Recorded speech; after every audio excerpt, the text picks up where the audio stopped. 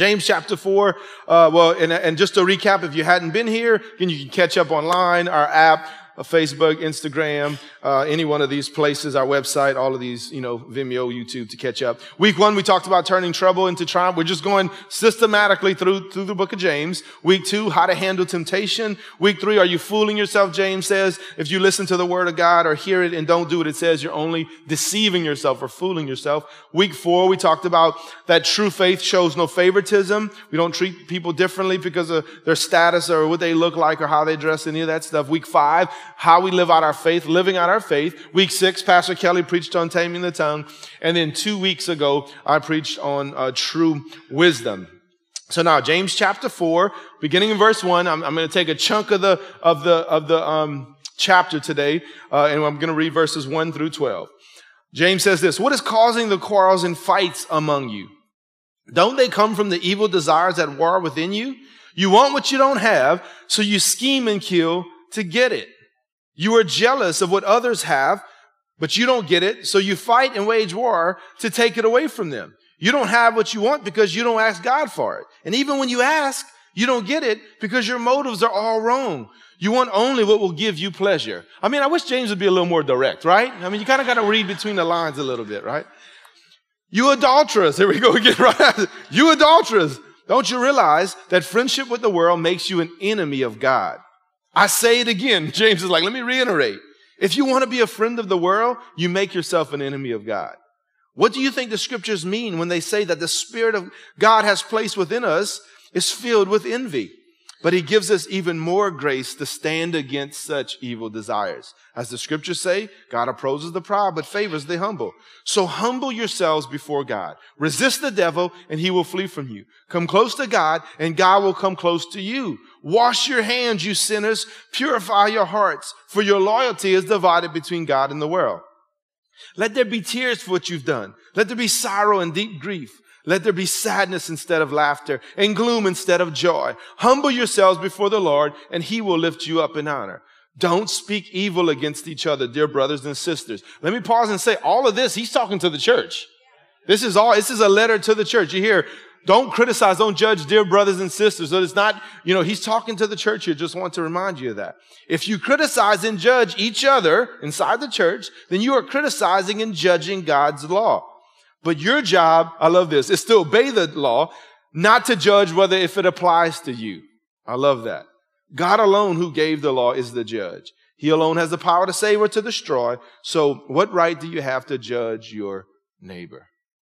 Come on, can we pray? Father, we thank you for your word. Thank you that your word is living, true, active, powerful, and sharper than any two-edged sword, Lord. I just ask as we continue through your word, through the book of James, that you would speak to us.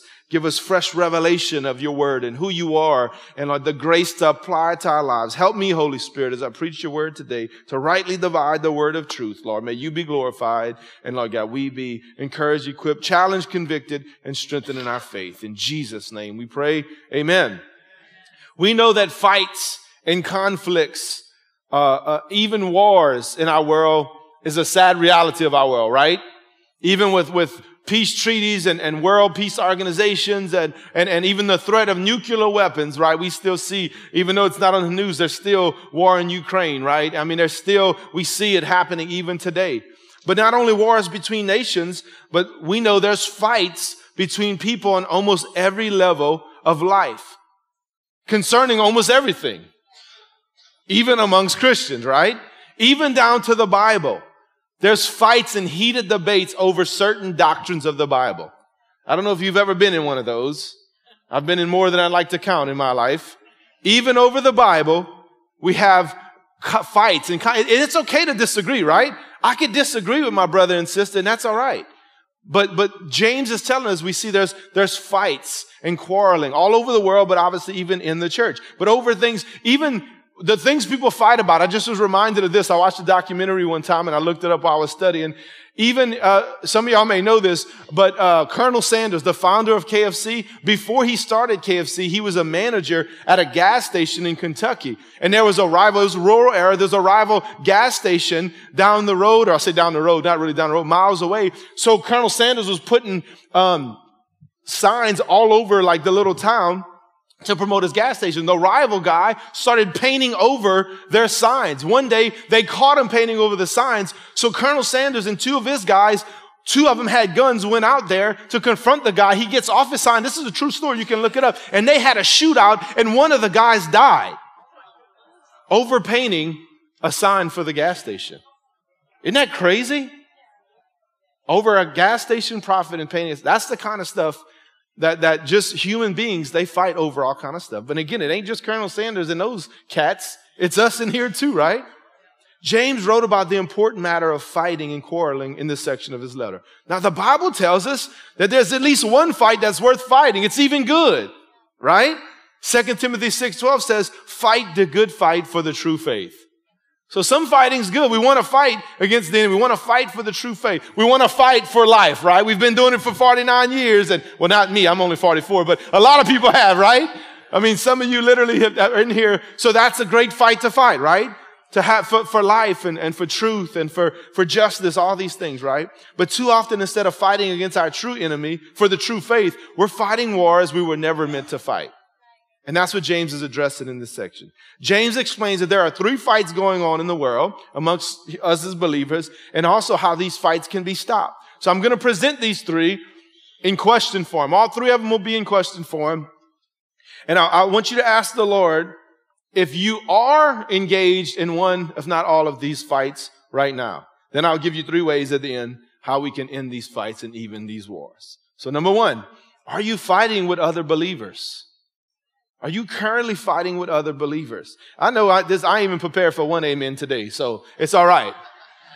Because it's the truth of the word, right? You think when they received this letter from James, I doubt there was any amens. Like, oh man, like James is just right. And I mean, they would read these letters also in their church meetings. So in a sense, somebody probably was reading this or quote unquote preaching this and just like, man, James, chill out, man. But no, it was the truth, right? It was the truth of God's word. It was inspired by the Holy Spirit. James 4:1. What is causing the quarrels and fights among you? So he wasn't saying if. He knew there was quarrels and fights. See, quarrels and fights here in the Greek actually literally means battles and wars. That's what it means. James uses a military illustration to address the conflicts that were going on among the church members at the time. And it's not just in the book of James. We can see if you examine the early churches, the early church history, if you read just through the New Testament, you'll discover they had their fair share of disagreements, fights, and arguments. For example, members of the Corinthian church were competing with each other in public meetings, and some were even suing each other in court. You remember Paul addressed that in Corinthians, not to sue one another, right? The Galatian believers were biting and devouring one another with bickering and strife. Galatians 5:15 says. Paul had to encourage the Ephesian church to cultivate spiritual unity. Even his beloved church in Philippi had problems because Paul had to address two women who could not get along with each other in Philippians chapter 4, right? So Paul mentions several kinds of conflicts among the saints. We saw earlier James chapter 1 and James 3 earlier in this series. We looked at James writing about some of these fights over positions in the church and people wanting to be teachers and leaders, right? See, when they would study in the Word of God, the result was not edification but strife and argument. And as I said that, it's still going on today. Instead of coming together in unity, what we do agree upon, we know there's all kind of different denominations and everything and different doctrinal beliefs. Instead of finding something we disagree on and just going after that, why don't we find there's a lot more that we agree on and find that and unify around that, amen? Instead of these little things that we don't agree on. But that was going on back then. See, selfish ambition ruled their meetings, not spiritual submission. And in some meetings today, it still happens. Selfish ambition instead of spiritual submission. Let's look at another example, James chapter 5. And actually, I'm going to focus on this right now. And then in a couple of weeks, I'm going to address it here because I'm not going to do a whole sermon on this part. I'm going to address it here and then we'll move over. So we're still hitting every part of James. James 5:1-4. He says, look here, you rich people, weep and groan with anguish because of all the terrible troubles ahead of you. Your wealth is rotting away and your fine clothes are moth-eaten rags. Your gold and silver has become worthless. The very wealth you were counting on will eat away your flesh like fire. This treasure you have accumulated will stand as evidence against you on the day of judgment. For listen, hear the cries of the field workers whom you have cheated of their pay. The wages you held back cry out against you. The cries of those who harvest your fields have reached the ears of the Lord of heaven's army. See, he was addressing some rich people. These rich people he was addressing were landowners at the time who were exploiting their laborers. Their work was to harvest the fields. And they were either shorting them of their pay or just not paying them at all. And then in verse 6, he goes on to say that some of these rich landowners were even killing innocent people. That's another form of fighting, right? Employer to employee, shorting them of wages, or if you're an employee, shorting your employer of hours. One of my friends used to call it, it's pencil whipping someone when you do that. When you short them when you're riding the clock, so to speak, it's another way to say that, right? And that could be strife amongst employer and employees, right? And then again, I hit on this, but this is really comes down here, James 4:11 and 12. We see what a big issue was going on he addressed specifically. Don't speak evil against each other, dear brothers and sisters. If you criticize and judge each other, you're criticizing God's law. But if your job is to obey the law, not to judge whether it applies to you. God alone, who gave the law, is the judge. He has the power to destroy. So what right do you have to judge your neighbor? See, the saints were speaking evil of one another and judging one another. Here again, we see the wrong use of the tongue. As Pastor Kelly preached on taming the tongue, we're seeing here in the book of James, he's addressing, y'all are criticizing and judging one another, which still happens in the church today, right? There's judgmentalness, there's criticalness, right? So as Christians, we are to, yes, speak the truth in love, but not to speak evil in a spirit of rivalry or criticism, right?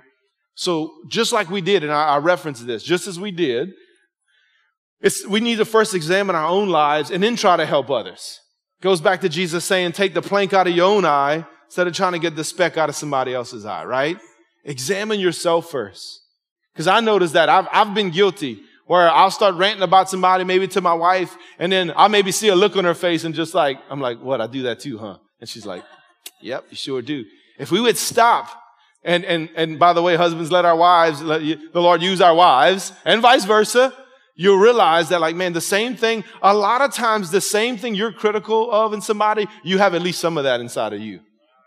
And that's why you recognize it, because you're dealing with it as well. So, right? So, look, we want to help our brothers and sisters, right? That's part of discipleship. That's part of, but we need to examine ourselves first. And the difference trying to help somebody grow, disciple, keep them accountable, but not being critical and judgmental, right? Are y'all tracking with me? See, because in a lot of these situations, when we judge and criticize people, we usually don't know all the facts in these certain situations. And certainly we never know the full motives of somebody's heart. We hear somebody say something, we see somebody do something. Chances are we don't know the whole story, right? That's why, again, going back to Brother Francis, I love this quote. Brother Francis used to always say, if you're not an eyewitness, you're a false witness. So a lot of times we pass judgment on people and we don't even know the whole story. And we're judging their motives. Oh, I know why they did that. I know why they're doing that. Like, you really don't. Because what does the Bible say? God looks on the outward appearance. Man looks on the outward appearance. God looks at the heart.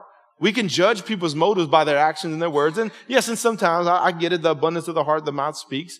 But truly, we don't always know. So it's usually, anytime we're judging or criticizing, James makes it clear, we're not in a good place. To speak evil of a brother or sister and to judge them on the basis of partial evidence and possibly unkind motives is to sin against them and to sin against God. That's what James said. You're actually judging God, His law, His word when you judge other people. That's not my words, that's James's, right? So why do we fight with each other? We all belong to the same family, both here at Family Life Church and worldwide, the same family, the body of Christ. We trust the same Savior and we filled with the same Holy Spirit. So why are we fighting, right? So before I move on, because my wife and I was having this conversation this morning. Actually, I finished this message Thursday before the Supreme Court ruling came out. But my wife was just letting me know, because I'm really not on social media that much, but how she's like, man, there's a lady that she follows that she's a pastor's wife. She came on and encouraged, even after this great victory of abortion ending, there's fighting amongst Christians. Because some Christians are saying, well, you're not posting about it. You're not saying anything about it. Others are saying, you're saying too much about it. You need to quiet. Man, in a time of great rejoicing, there's fighting going on. There's fighting going on about how much you should post or not post on social media. Really?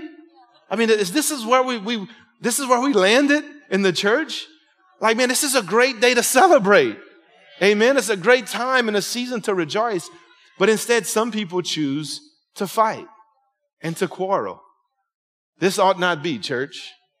So I hope I can challenge you today. And I love how the Lord does that prepared this message, finished it on Thursday, and then this broke on Friday. And here we see just a real life illustration. Hey, listen, if somebody tries to engage you in fighting and argue, especially something as awesome as abortion being abolished in our state and about really half our country, they figure 26 states at least will do away with it, right?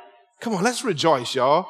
Let's not find something to critique somebody else on. Amen? Are y'all tracking with me this morning? See, Jesus, so why do we fight against each other? James answered the question by explaining the second war that's going on. And this is the root of it. Number 2, are you fighting with yourself? Sometimes the hardest person to fight against, and is yourself, right? Just me, myself, and I, all 3 of y'all can't get along most of the time, right? Are you fighting with yourself? James 4, 1 and 3. What does he say? What is causing the quarrels and fights among you? And then he answers with another rhetorical question. Don't they come from the evil desires at war within you? You want what you don't have, so you scheme and kill together. You are jealous of what others have, but you can't get it, so you fight and wage war to take it away from them. Yet you don't have what you want because you don't ask God for it. And when you ask, you don't get it because your motives are all wrong. You want only what will give you pleasure. Come on, somebody. See, the battle in the heart is helping cause the battle in the church. The battles in the heart is helping cause the battle because of selfishness and envy and ambition, James says. That's it's spilling over. As Jesus said, from the abundance of the heart, the mouth speaks. From the abundance of the heart, the person fights. Right?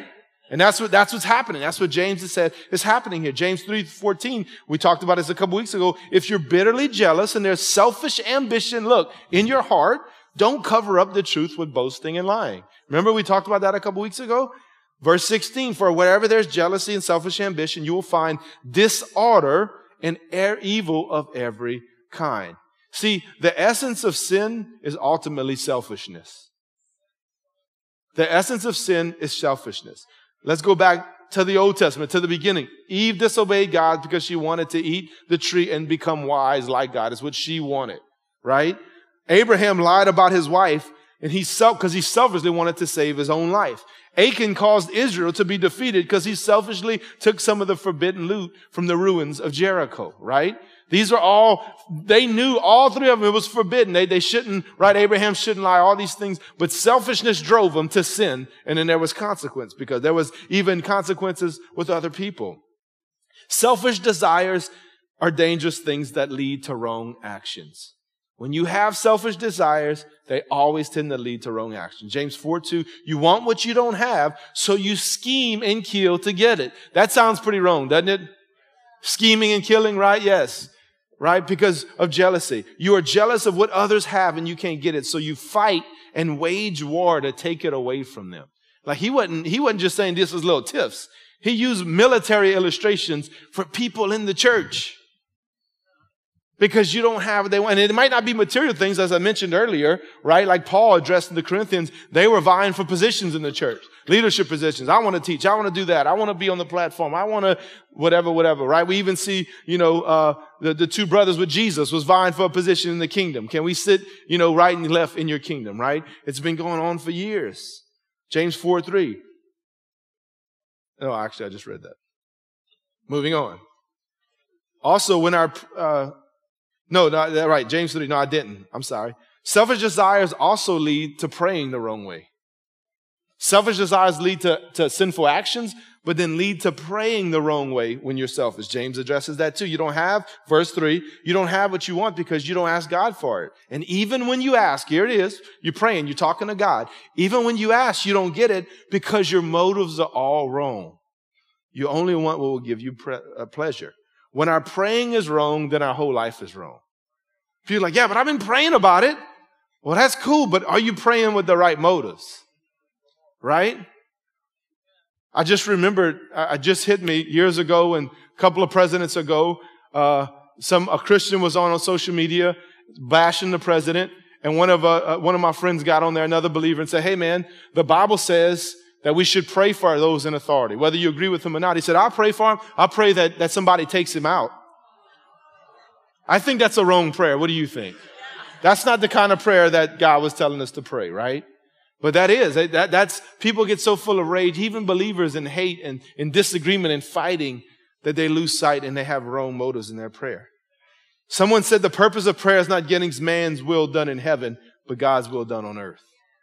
How are you praying? Are you praying for your will to be done in heaven or God's will to be done in earth? Right? I prayed that scripture this morning. Your kingdom come, your will be done. I prayed the ripple prayer over me, my wife, my children, the staff, serve team leaders, you as a church, our community and all, right? Your kingdom come, your will be done on earth as it is in heaven. That should guide our prayers. Selfish living and selfish praying always lead to war. If there's war on the inside, there will ultimately be war on the outside. See, most people that are selfish live unhappy lives because they're always wanting something more or wanting something that somebody else has. And a lot of times those people think, man, if I would just get this, I'd be good. If I could just get that one thing, I'd be set. I wouldn't be struggling no more. I wouldn't be aggravated anymore. I wouldn't have all these conflicts. But they don't realize the problem is not one more thing. It's that one thing that's inside. It's your heart. It's a heart issue when you're selfishness. It's never going to cease unless you allow God to deal with your heart. James makes it clear that sin and selfishness is the reasons that we are at war with ourselves and consequently with each other. And now let's look at the final fight that we're engaged in. Some of you may be surprised with this. Number 3, are you fighting with God? Are you fighting with God? Are you fighting with others, other believers? Are you fighting with yourself? And are you fighting with God? See, the root cause of every fight could be either selfishness or a fight with others or ourselves. It's either selfishness or rebellion against God. One of the two. See, at the beginning of creation, we see perfect harmony. God, Adam, and Eve, but sin came into the world and this led to conflict, right? I mean, the first, right after sin, here came the first argument and blame game. Adam, what did you do? Oh, it was that wife you gave me. Eve, what did you do? Oh, it was the snake. Somebody said the snake was going to blame somebody, but he didn't have a leg to stand on. So anyway, but seriously, right? We see right out the gate, we see sin and then we see conflict. We see argument, right? How does a believer fight against God? By being friendly with God's enemies. You fight against God when you're friends with God's enemies. James names all 3 of these, right? The world, number 1. First, the world, James 4:4. You adulterers, don't you realize that friendship with the world makes you an enemy of God? How do you fight against God? When you are a friend with the world. When you allow, take part in, indulge in, and okay with the things of the world. I say it again. And he wanted to make it clear. I say it again. If you want to be a friend of the world, you make yourself an enemy of God. And that's why there's no you can't play the middle with God. There's no oh yeah, I come to church, I do the church thing, but then I go out and live a selfish, sinful life. It don't work that way. Oh yeah, me and God when people say that to me, yeah, me and God are cool, I'm like, no, y'all not. Just that terminology, me and God are cool, tells me y'all are not cool. Because you think you can come to church, maybe even tip God a little bit, put a little money in the tithe box, do the church thing and then go on and live the rest of your life and be indulged in the world and sin. And James makes it clear. Does your Bible say the same thing? If you're a friend of the world, you are an enemy of God. Period, right? By the world, James means human societies apart from God. And can't we see the whole world system and things around it in this society is anti-Christ and anti-God? Isn't that right? And that's why even with this major shift and this major breakthrough, right? It's just man, they're saying that it's a hateful thing to end murder. How twisted is that? But let me pause and say that because every time I think of those things and hear those things, I get worked up. But let me say this again. The Lord reminded me, and I looked up the scripture again this morning. It's in Isaiah. When we see, because you're going to hear it, right? You're going to hear, you've seen it already, right? You're seeing that we're being hateful, we're being insensitive, out of touch, all kind of crazy stuff. But remember this. In Isaiah, it says, woe to you or sorrow to the one who calls good evil and evil good. Isaiah penned that thousands of years ago, and it's still happening today. And it's going to get worse, right? What the Bible calls good, we're going to be accused of being evil, and vice versa. What's evil is called a choice or healthcare, right? And it's murder, right? So just remember that. If you're like me and when you read that, you get riled up, how many of y'all, I'll get riled up and be like, are you kidding me? This is not healthcare. This is murder. And then I remember, the Lord reminded me, they'll call good evil and evil good. So it shouldn't be a surprise to us, saints. Again, if we're rooted back in the Word of God, if we're grounded in the Word, it helps us to understand that, you know what, this has been prophesied thousands of years ago. And if it was happening in Isaiah's day, because he was speaking to Judah at the time, it just increased and got worse over the last however many thousands of years, right? As Brother Jim Darnell, one of our overseers, say, we're seeing the effects of compound sin, right? And that's what's happening. We're seeing the effects of compound sin. So, right? So that's the world. You're seeing the results of the world. Again, Abraham, another example. Abraham was the friend of God. Lot was the friend of the world. Lot ended up in a war, and Abraham had to rescue him. You can read about that in Genesis 14. See, how does a Christian get involved in the world? I mentioned this, but I want to hit on it again quickly. Christians get involved in the world gradually, and the scripture lays it out. First, there's a friendship with the world, James 4:4, which results in being corrupted by the world. James 1:27. So that our lives meet the approval of the world. And then friendship leads to loving the world, 1 John 2. And it makes it easy to conform to the world, Romans 12. It's a gradual process. Most times Christians are just going to like, you know what? I'm going to just dive into sin today. Seems like a good day. No, it's usually a gradual thing. It's a little bit, right? Nobody just like, oh man, I fell into sin. Nobody just falls into sin. You don't just trip over into sin. It's a gradual, and you can, it's all laid out right there in the scriptures. All the New Testament scriptures. James, 1 John, and Romans. James compares friendship with the world to adultery because as believers, we're in a covenant relationship with Jesus Christ. Right? And covenants are not meant to be broken. My wife and I, we're in a covenant. We've been married over 18 years, right? And we made a covenant. Yeah, come on, somebody. Amen. I'm a blessed man. And we made a covenant, right? We said vows every time I do a wedding, right? As a young couple in here, I married just a few weeks ago. About a month ago now, right? About a month ago, right? And we talked about that and went through pre-marriage counseling, and we always talk about covenant, right? And so he uses the word adultery. See, the Jewish Christians who read this letter totally understood what James meant with this picture of spiritual adultery because the prophets Ezekiel, Jeremiah, and Hosea used it in rebuking Israel for their sins. Because they were adopting sinful ways from other nations and worshiping other gods. They were committing spiritual adultery against God. You'll see it. Read through the Old Testament. God always likens sin, or in that case, idol worship, to adultery. See, the world is the enemy of God, and whoever wants to be a friend of God a friend of the world cannot be a friend of God. So just remember, you can't have it both. You can't have one foot in the world and one foot in the kingdom. It doesn't work that way. You got to be all in.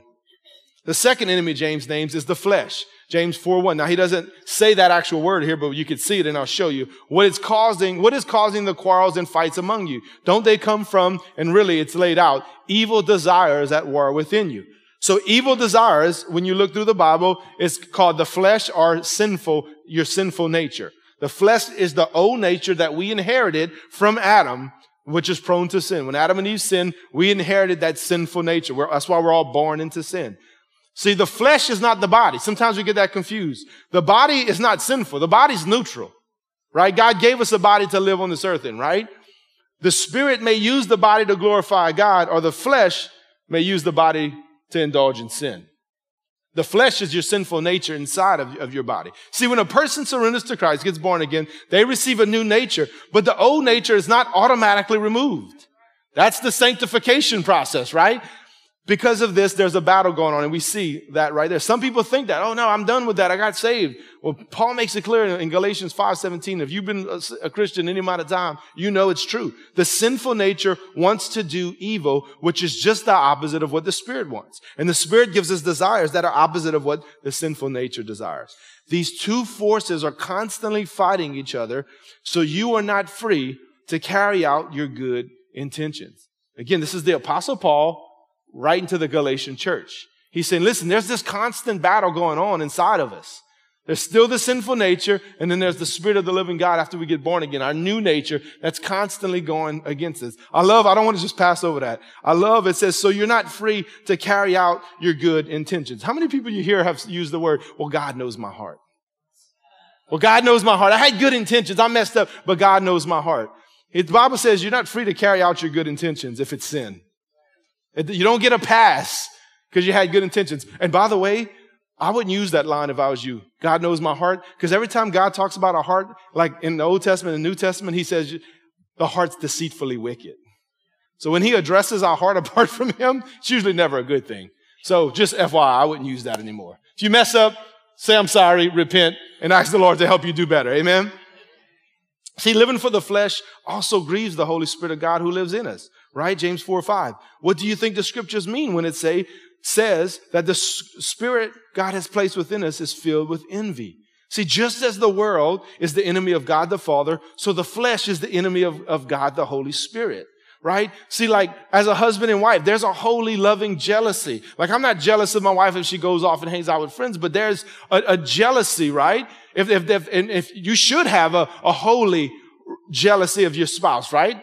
I'm a one-woman man and vice versa, right?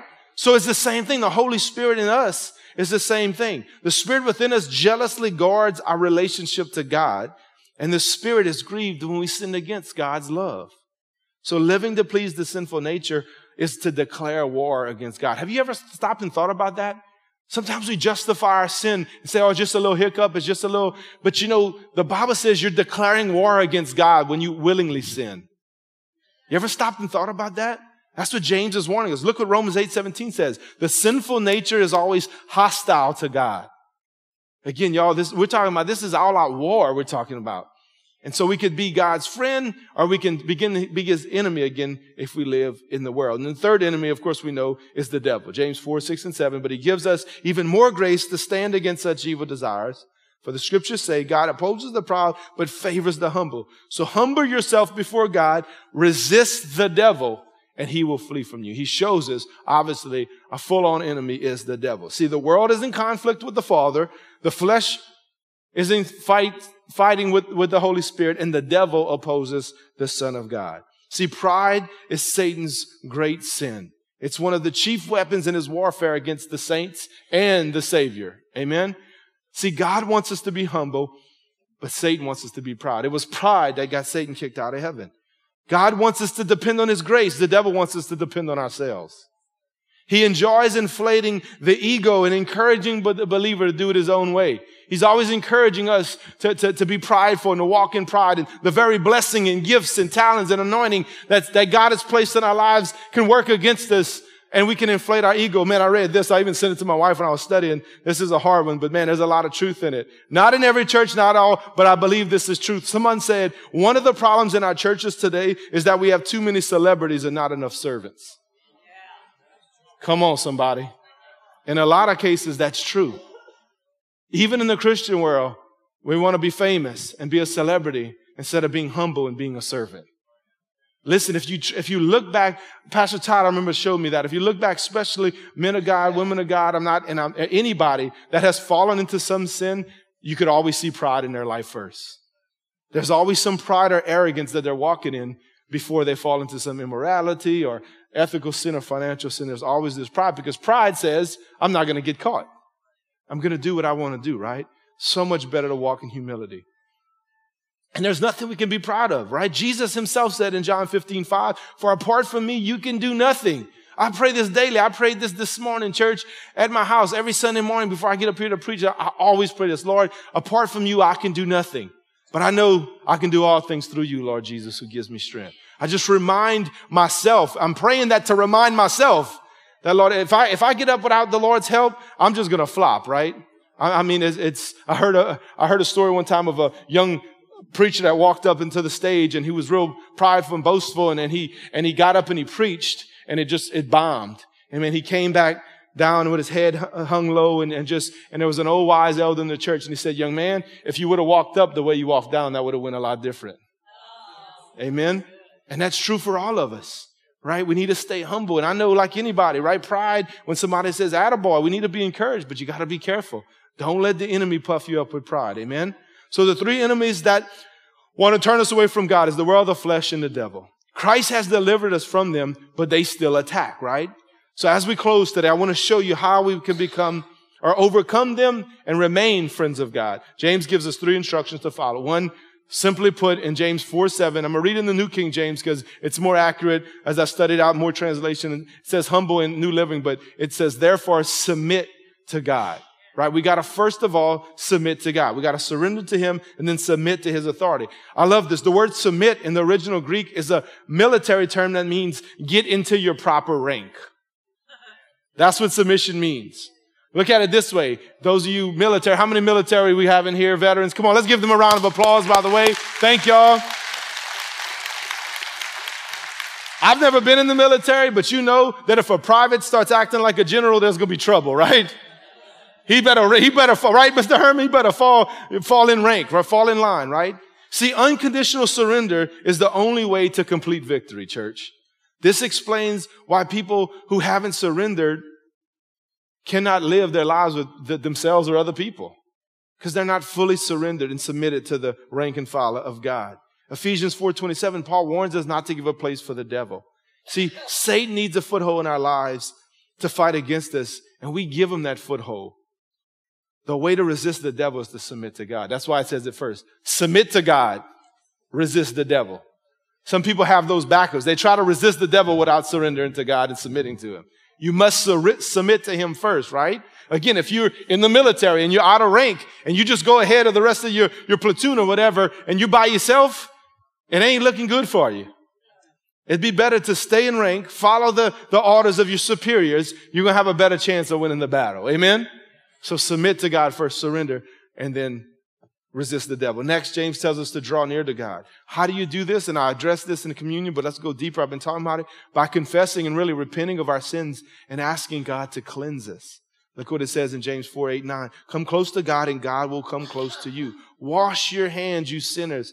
Purify your hearts, for your loyalty is divided between God and the world. Remember, he's talking to the church here, not lost sinners. He's saying there's people sinning in the church. Let there be tears for what you've done. Let there be sorrow and deep grief. Let there be sadness instead of laughter and gloom instead of joy. The Greek word translated purify means to make chaste. In other words, like staying pure before you get married or, when you're married, staying out of adultery. That's the word. It parallels the idea of spiritual adultery in verse 4. So he's saying that you've committed, he said, you adulterers, you're doing this because you're divided. Here's how you get this right. Purify yourself. Repent of your sin and let there only be one relationship that you have, and that's your covenant relationship with God. Dr. A.W. Tozer wrote in one of his books that nearness is like likeness. So the more we're like God, the nearer we are to him. The only way to be like God is to be holy and to be pure, right? So that's how we resist the enemy. That's how we stop these battles within, with others, with God, is we would submit to God, we surrender, and then we ask him to cleanse us, right? For example, I've been, even though it's the off season, you've heard me talk about my dog lately. I've used examples of them. I've used them as an illustration. So, I've been working him outside in the evenings. How many of y'all know at 7 o'clock it's still hot outside, right? I wait till the evenings to go and work him across the street, the pond and stuff. If I'm sitting outside with my dog, and he'll come right next to me, sometimes jump on me, wants to lick me and all that kind of stuff.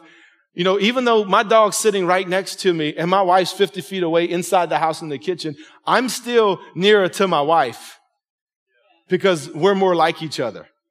Me and my dog have very little in common, except our love for hunting ducks together. That's about it, right? But right, isn't that true? It's not a proximity thing. It's where we're at. We're alike each other. We're like-minded. One, we're both human, but we're like-minded. We both love each other. We love the Lord. So that's what it means. You draw near to God by becoming like God, being pure, being holy. See, God graciously draws near to us when we deal with the sin in our lives. Remember, that keeps him as a distance. The Bible says it's your sin that has separated you from God. So if you want to draw close to God, you got to get rid of the sin in your life. And last thing is we must humble ourselves before God. As I referenced already, James 4:10, humble yourselves before the Lord and he will lift you up in honor. See, it's impossible to submit outwardly without being humble inwardly.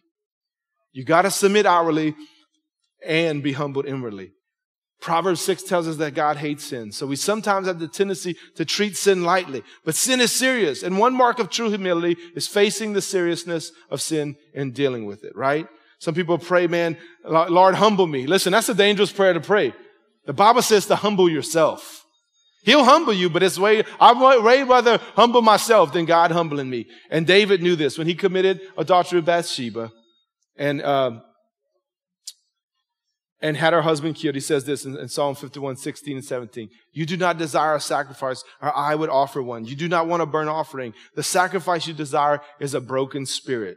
You will not reject a broken and repentant heart, oh God. So as we close, as we wrap it up, if we obey these 3 instructions, then God will draw near, He will cleanse us, He will forgive us, and the wars will cease.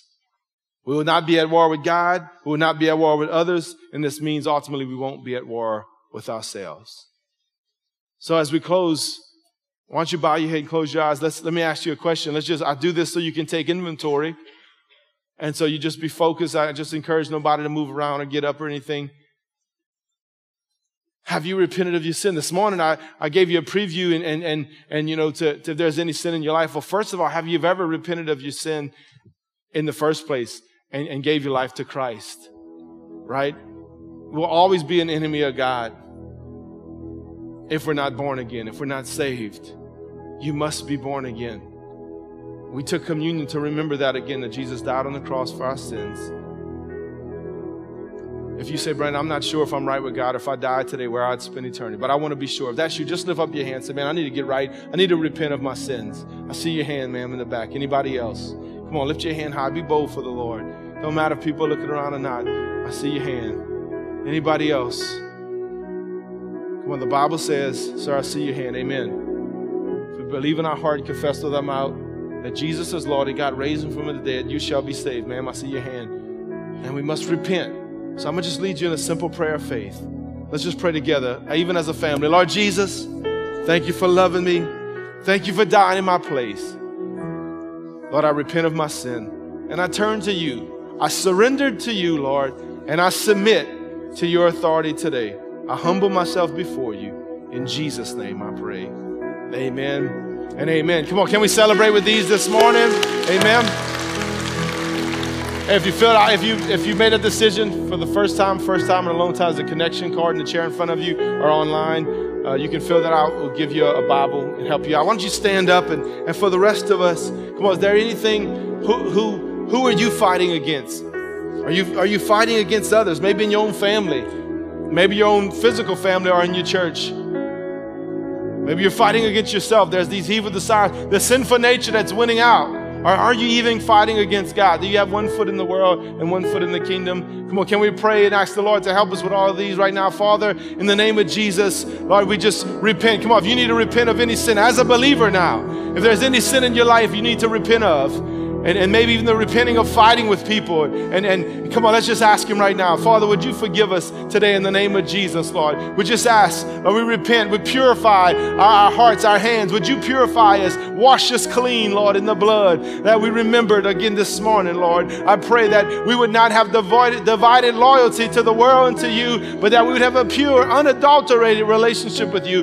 that our hearts and our desires be to serve you and to seek you all the days in our lives. Lord, I pray that the fighting and the wars and the quarreling amongst God's people would cease and that we would be in unity, because your word says, Lord God, in Psalms, how beautiful and pleasant it is when we dwell together in unity. Help us to be unified with you, Holy Spirit, and with one another. In Jesus' name we pray. And everybody said, amen and amen. Well, God bless you. If you need prayer for anything, we'll be down here to pray with you. If not, God bless you. Have a wonderful day.